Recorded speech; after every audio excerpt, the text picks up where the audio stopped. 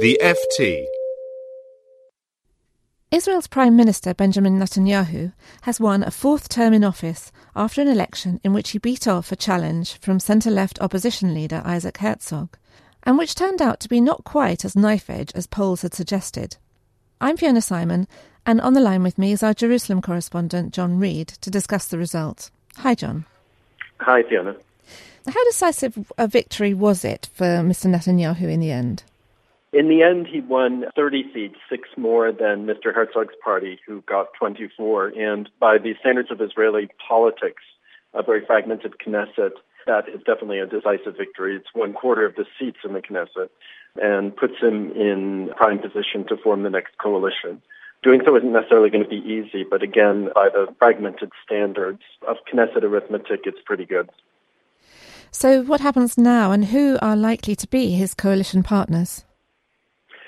What happens now is Reuven Rivlin, the president, goes to the party leader who he thinks has the best chance of forming a coalition and asks him to begin doing so. This will almost certainly be Mr. Netanyahu, as the center-left just doesn't have the numbers to form a coalition. And the leader is then given 42 days to assemble a coalition. His likely partners will certainly be Naftali Bennett's Jewish home. His former foreign minister, Avigdor Lieberman, also managed to make it into Knesset again and would be a very likely partner, as would the two Orthodox Jewish parties, UTJ and Shas.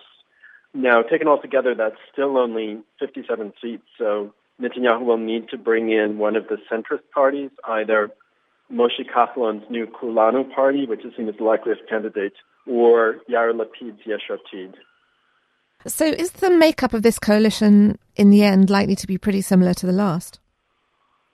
The short answer is we don't know. I mean, one other scenario is if these deliberations or talks with the two center parties, Mr. Lapid and Mr. Kahlon, go nowhere, there still is the possibility of a grand coalition with Mr. Herzog's party. Now, I think this is a little far-fetched after this particular election, but it certainly wouldn't be unprecedented. Israel's had grand coalitions before.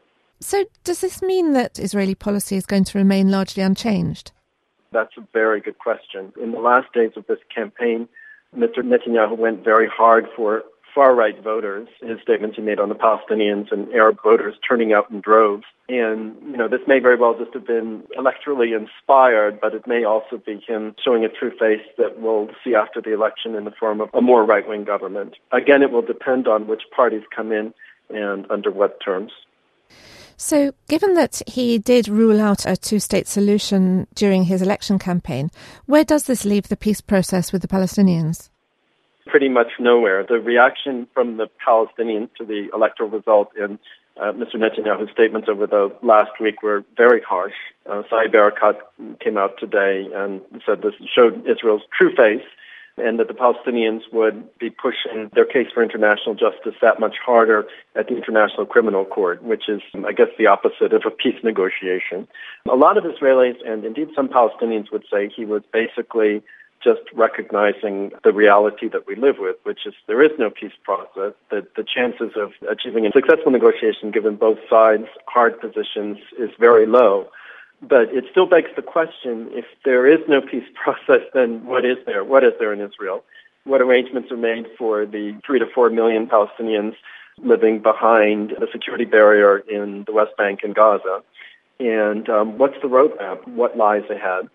I think there's a chance Netanyahu will find some way of backing down from these statements because it really removes a major fig leaf in Israel's relations with Europe and the U.S. that even under right-wing governments, there was a semblance of a peace process. And if there is no peace process, then the question must be asked, then what is there?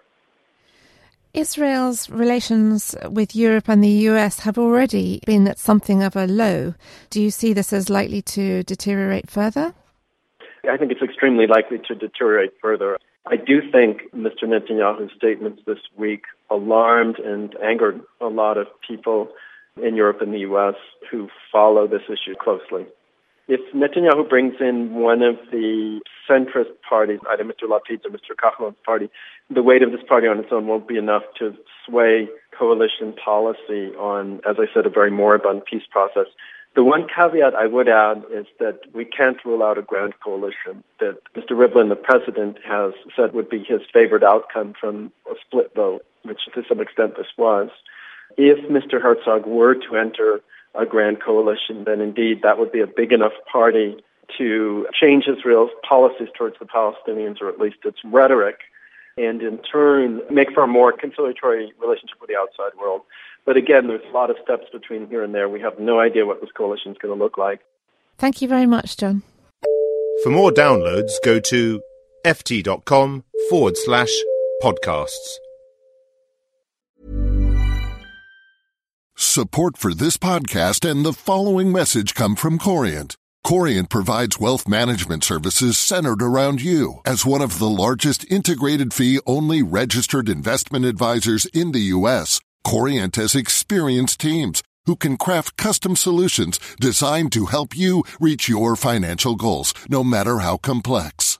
Real wealth requires real solutions. Connect with a wealth advisor today at Corient.com. That's Corient.com. Did you know the Capital Ideas podcast now has a new monthly edition hosted by Capital Group CEO Mike Gitlin? Through the words and experiences of investment professionals, you'll discover who was their best mentor, what's a mistake they made that changed their approach, and how do they find their next great idea. Subscribe wherever you get your podcasts. Published by American Funds Distributors, Inc.